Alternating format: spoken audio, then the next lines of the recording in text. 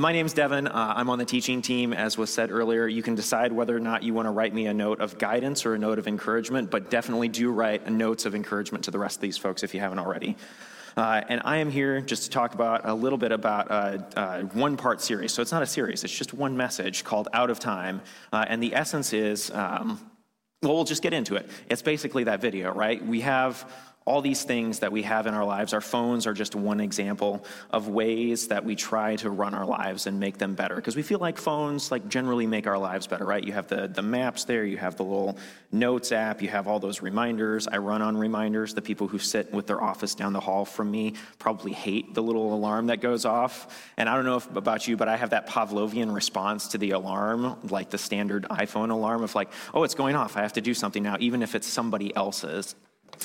But we're going to dive into this decision-making matrix, which you have probably seen if you've been around management literature or time management or whatever, and talk a little bit about how life could be better, how modern wisdom tells us life could be better. So there's this little grid, which I found on the internet. You may have seen this. If you haven't, if you have, humor me, I'm going to walk through it. If you haven't yet, this is supposedly if you put everything in your life into one of these categories, your life will be great and glorious and wonderful. So just to recap, if it is important and urgent, like your house is on fire, you do something about it right away, right? And do all of you do that? Something comes into mind that's urgent and important and you do it right away? Good. Me neither. I bank those things. But theoretically, if you did all those things right away, you would feel better and things would be better. If it's important and not urgent, you put it on your calendar. You plan that thing out. If it is not important but urgent, then you give it to somebody else to do. This works great in theory, but in practice, who you delegate to is the real question. I find myself delegating to my future self, which is just like the calendar, but not on the calendar. You put it in a stack of reminders that you tell yourself you'll get to eventually, but you know you're lying to yourself. It's just going to sit there until it finally becomes either not important or it becomes, moves from not important to important. And then, of course, there's the not urgent and not important, and then you eliminate that thing, you delete it, or whatever acronym you're using. So this, theoretically, right, this would be great if all of our lives ran this way. But the reality is our lives look often more like this next classic internet comic, This Is Fine. You sit there and you look at your life and you survey all the things you have to do and the things you haven't done and the things that the person you want to become and the things you want to do, and you're like, this is fine. I'm just going to sit here with my cup of coffee and just experience the way the world is. And I will tell you a brief story that involves too much woodworking, so also humor me. There will be much woodworking in this analogy. But my dad and I have been, and guided by my wonderful wife, who is the designer of this thing, we have this play set in our backyard. We moved recently. There was a play set in the old house. Managed to sell my parents on the fact that we were going to move, and we're not going to move this monstrous play set from the old house to the new house. We're just going to build a newer, better one. Great, fine, whatever. So we go with that, and then we've spent since April until now building this thing, and so I've learned a lot, and it's been delightful, but I've also come to realize that I just don't have enough tools, right? I need more woodworking tools. So I put this together one afternoon. If you have feelings about this, if you have better tools, please guide me into better things. But this is what I did for one afternoon, because I felt this time pressure of was the end of a long week, had done a lot of things at work. It had been a full Saturday, one of those where you're activity, not a lot of rest. And so you get to Sunday afternoon after church, you've had that recentering church experience. And then you get back home, you're it is now nap time. And at our house, nap time is a glorious, hallowed, wonderful thing, which is slowly dying a horrible, horrible death. Eventually, it is going to go away, and we're going to be out of that rest time, and it'll be but please go to your room for an hour and a half and leave us alone so that we can rest for a little bit. But right now, we're in that in-between period, right, of they could sleep, and some days they should sleep, but they don't. And so my coping mechanism that day was, I'm just going to go out to the garage and build something, because theoretically I should feel better after that, because I'm going to be able to make more wood stuff. I'm going to be able to saw things. Spoiler alert, this already existed. This part was already there. This part is absolutely non-critical to the actual sawing. This could be plugged in like this at any time, and I could have done the sawing, but I felt better after I had the bench and the place to put all the tools, because it's going to be somehow that much more productive, right? So that's where I want to put us all today, because we all have things like that. You have your phone, you have whatever it is, and maybe your thing isn't necessarily more output on your swing set project. Maybe it's the classic example of this modern meme of drink coffee, do stupid things faster with more energy. It's my favorite. You just want to fit more in. And this is why we love all those productivity hacks. But the question is, as you put more into your life, as you stuff more in, if you're 20% faster because you drank that morning triple shot espresso from Starbucks, and you crank through like 10 more emails, is your life that much better? Like, can you measure your happiness in terms of like, I got 10 more emails out this morning? And maybe it's not these things. Maybe it's the calendar. Maybe you have a calendar that looks like this. And I'm sorry, if you have stress from this, just like don't look. But this is pulled, and I didn't read the articles because I think I knew what it was going to say, but I was looking for photos to demonstrate like what is calendar stress. And this went with an NPR headline that said, instead of showing off wealth, some show off busy schedules. And it's a thing we do, right? You stuff all these things into your calendar because you feel like they're going to make you the person, or they're going to make your kids the person you want to become. And it looks like Swan Lake is probably a good thing. Swimming is a good thing. Betta's birthday is good. Hubbard Street Dance. Oh, wow. These people are serious. That's a lot of... Oh, Studio Rose. I thought that said Stupid Rose. These are not bad things, right? It's just really, really full. And we try to put so much more in. I read this book recently, which I'll talk about a little bit, but our relationship with time over the last like 200 years or so, more like 500, but especially the last 100 or so, our relationship with time has changed dramatically because of artificial light, because of daylight saving time, because of clocks and all of this. And so we used to, as humanity, we'd sleep like 9 to 11 hours a night.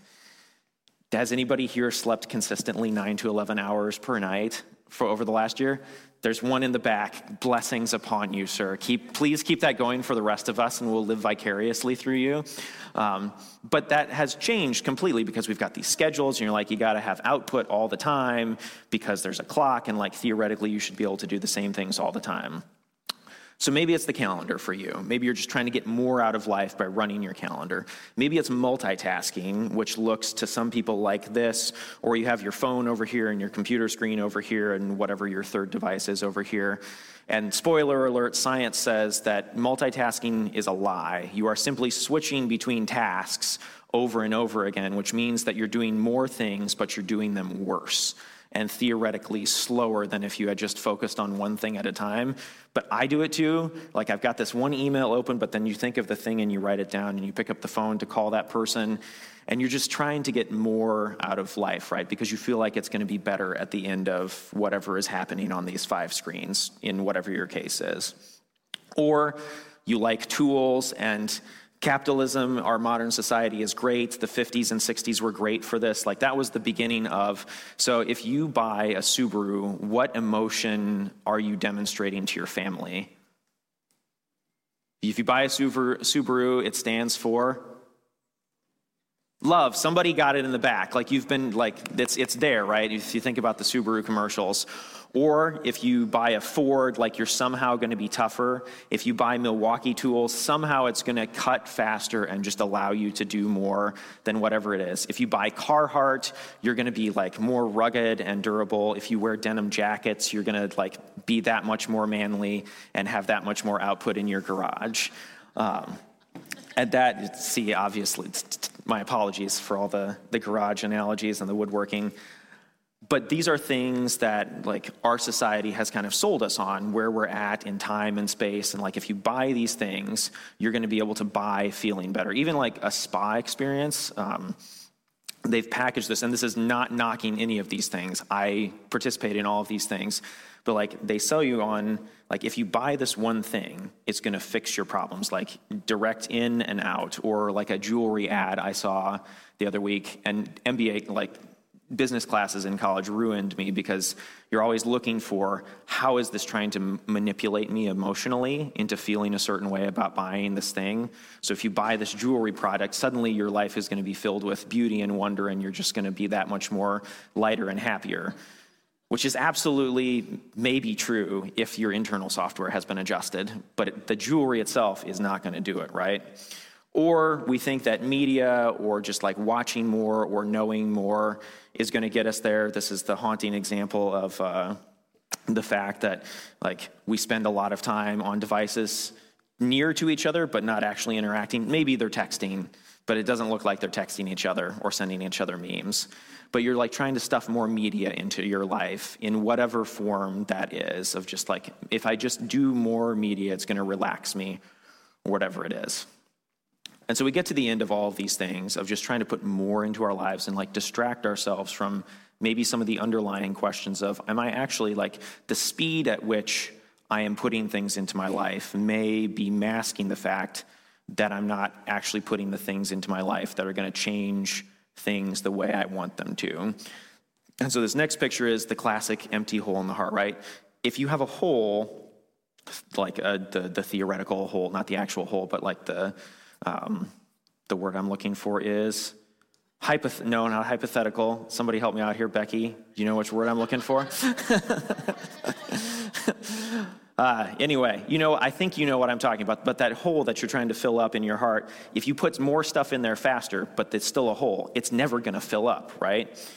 And so the question is, did God say that clocks and capitalism, or fill in the blank of whatever it is, would fill our souls? And so I want to spend some time with Jesus today and how he addressed this with somebody who was trying to fit more in, to do more, to have more output because that's what was going to make things better. Figuratively, thank you, Becky. You are the best. Figurative hole in your heart. We are a community. This is a crowd-funded, crowd-sourced situation. So figurative hole in your heart. All right, so this woman had a figurative hole in her heart. And so Jesus was out in the countryside, and he and his disciples were on their way, and they came to a village where a woman named Martha opened her home to him. And this was the way things went back in that day. If you were out teaching in the Judean countryside and you were a rabbi, a teacher, you had things to say, you had wisdom to impart, and people would take you into their homes, they would feed you, you would have a good time, and it was like a place of honor, right? You got to have, it'd be kind of like a top political candidate, like your favorite political candidate comes to town and they say, you know what, I want to come hang out at your house and I'm going to bring my top 20 supporters and we'd love for you to host us. And in that case, like if you believe in what they're saying and you really like them, you're like, of course, that would be an honor. I would love to do that. Not exactly the same, but kind of that same thing. So Martha opened her home to him because she was excited. And she had a sister called Mary who sat at the Lord's feet listening to what he said. And that was kind of the whole point of the thing, right? The rabbi came and was teaching and you got to hear what he had to say. And in Jesus' case, we look back on it with the perspective of time. It's like, these are the most important things that we could be listening to if you believe that Jesus was the Son of God, right?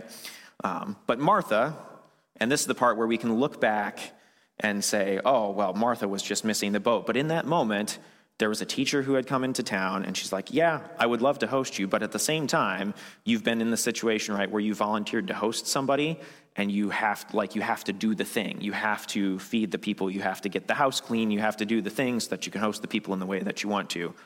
But Martha was distracted by all the preparations that had to be made. The outhouse was not yet clean. She came to him and asked, Lord, don't you care that my sister has left me to do the work by myself? Tell her to help me. And if you put yourself in those shoes, you've probably had that feeling one time or another. And so Jesus answers, he says, Martha, Martha, the Lord answered, you are upset and worried about many things, but few things are needed, or indeed only one. Let's just break this down, make it real simple. One, Mary has chosen what is better, and it will be not taken away from her. And so the question is, maybe some questions to ask yourself is, do you have to be more responsible than God? Which is kind of like, if you look at it, a little bit of what Martha was doing there. She's like, hey, Jesus, like, it's great that she's sitting here and listening to you, but don't we have things to do? Can you please send her? Or maybe she was like, but Lord, just maybe send one of your disciples to help me clean and cook and do all these things. Like, somebody's got to do these things. And maybe you've read this story and asked yourself some questions like, who is actually right in this situation? Have you ever wondered maybe if Jesus was a freeloader in the situation, was like, nah, it's all going to be fine, while not asking himself the question, who's actually going to do this thing? Or have you heard somebody say, but like, what if everybody did live their lives that way? And do you maybe compare your worth to others by how much you do versus what they do, or like how full your calendar is versus what they have?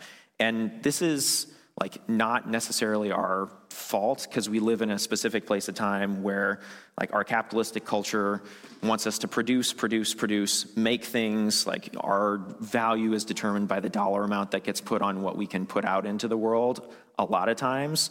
And maybe you're totally free of that. Maybe you've been influenced in some way, shape, or form. But we're all in this world all together in this culture right now. But the question is, do you have to be more responsible than God in that situation? And bringing this back to our distractions, we keep wanting to put more things into our life, right? With any of these things that kind of distract us from the underlying question of, am I doing the things that will actually help?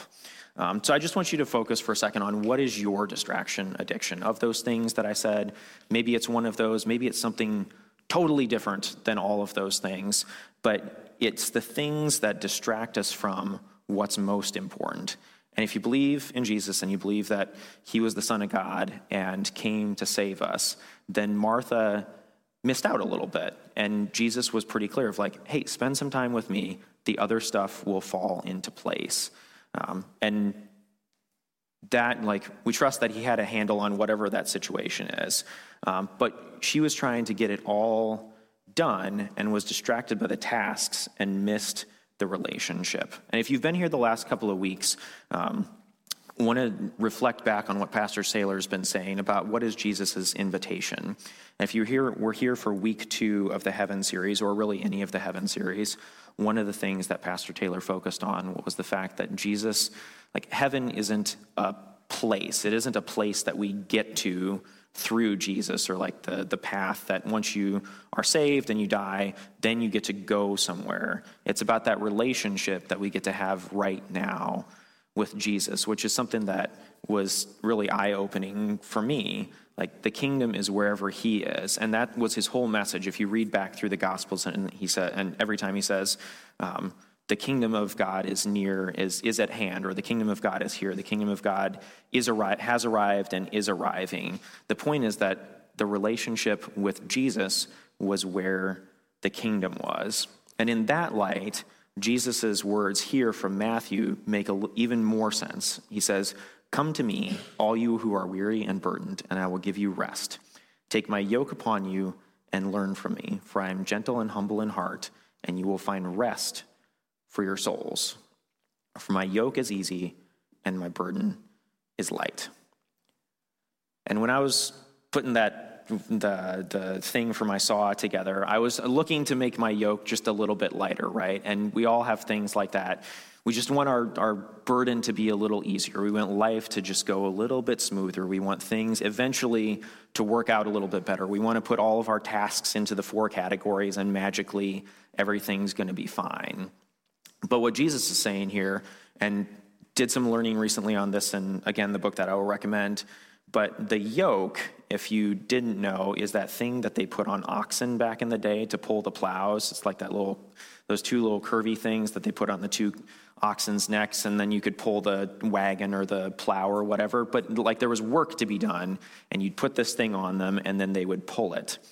And back when Jesus was teaching, this was an analogy that was used a lot by teachers, because they would say, this is my yoke. These are the things that I'm telling you to do that will make your life better. This is the work I'm asking you to do to follow whatever I'm telling you is a better way of living. And Jesus' point was that he also had a yoke. Like, life is not easy, is what he's saying here. Life does involve work and sacrifice and some choices. But what he's also saying is that I'm going to be there with you. If you take this analogy all the way out to the end, there's usually 2 oxen in the thing. And Jesus says, is come be with me. I will be with you. And that is something that he repeats all the way through the gospel story. And when he sends the Holy Spirit back after he's left, he's saying that I will always be with you. And if you imagine that you're in one part of the little yoke and you have Jesus with you, and you're walking in the same direction, probably going to be easier if he's walking with you and pulling along. Because we can't, if you reflect for a while, eventually we don't have what it takes to run. We want to say we won't ever run out, or we have everything that it takes, and that is often true, but it's not always. Eventually your strength is going to run out, and that's why Jesus is the answer, and he wants to be there for us to give that rest for our souls, because his yoke is easy and his burden is light. And there's a really wise guy that I read recently who had a lot of these thoughts, so I'm simply have done some thinking about that, and I'm reflecting on these things in this sermon. But what he said is, if you want to experience the life of Jesus, you have to adopt the lifestyle of Jesus. And if you've probably thought about this at some point, it's probably been said in a different way on some Sunday, but if you come here and you do your hour of church and then you go home and you live exactly the same way as you always have, you can't necessarily expect changes, right? It's the same thing with going to the gym. If you go to the gym one time a week for 1 hour, but you change absolutely nothing else about your life, you're not going to get results, right? If you want to experience the life of somebody who is fit, you have to adopt the lifestyle of somebody who is fit, right? It just makes sense. And so the suggestion is there's it's not just Sunday morning. And it's not just taking a few minutes to say, hey, God, so glad that you saved me, and then going on and doing the rest of what you wanted to do every day. It's spending time with him. So I just want to suggest a couple of things that we can all do in the face of the things that we do to distract ourselves, all those things where we're trying to fill ourselves up. And I would suggest that we want to make space for God and then fill it intentionally.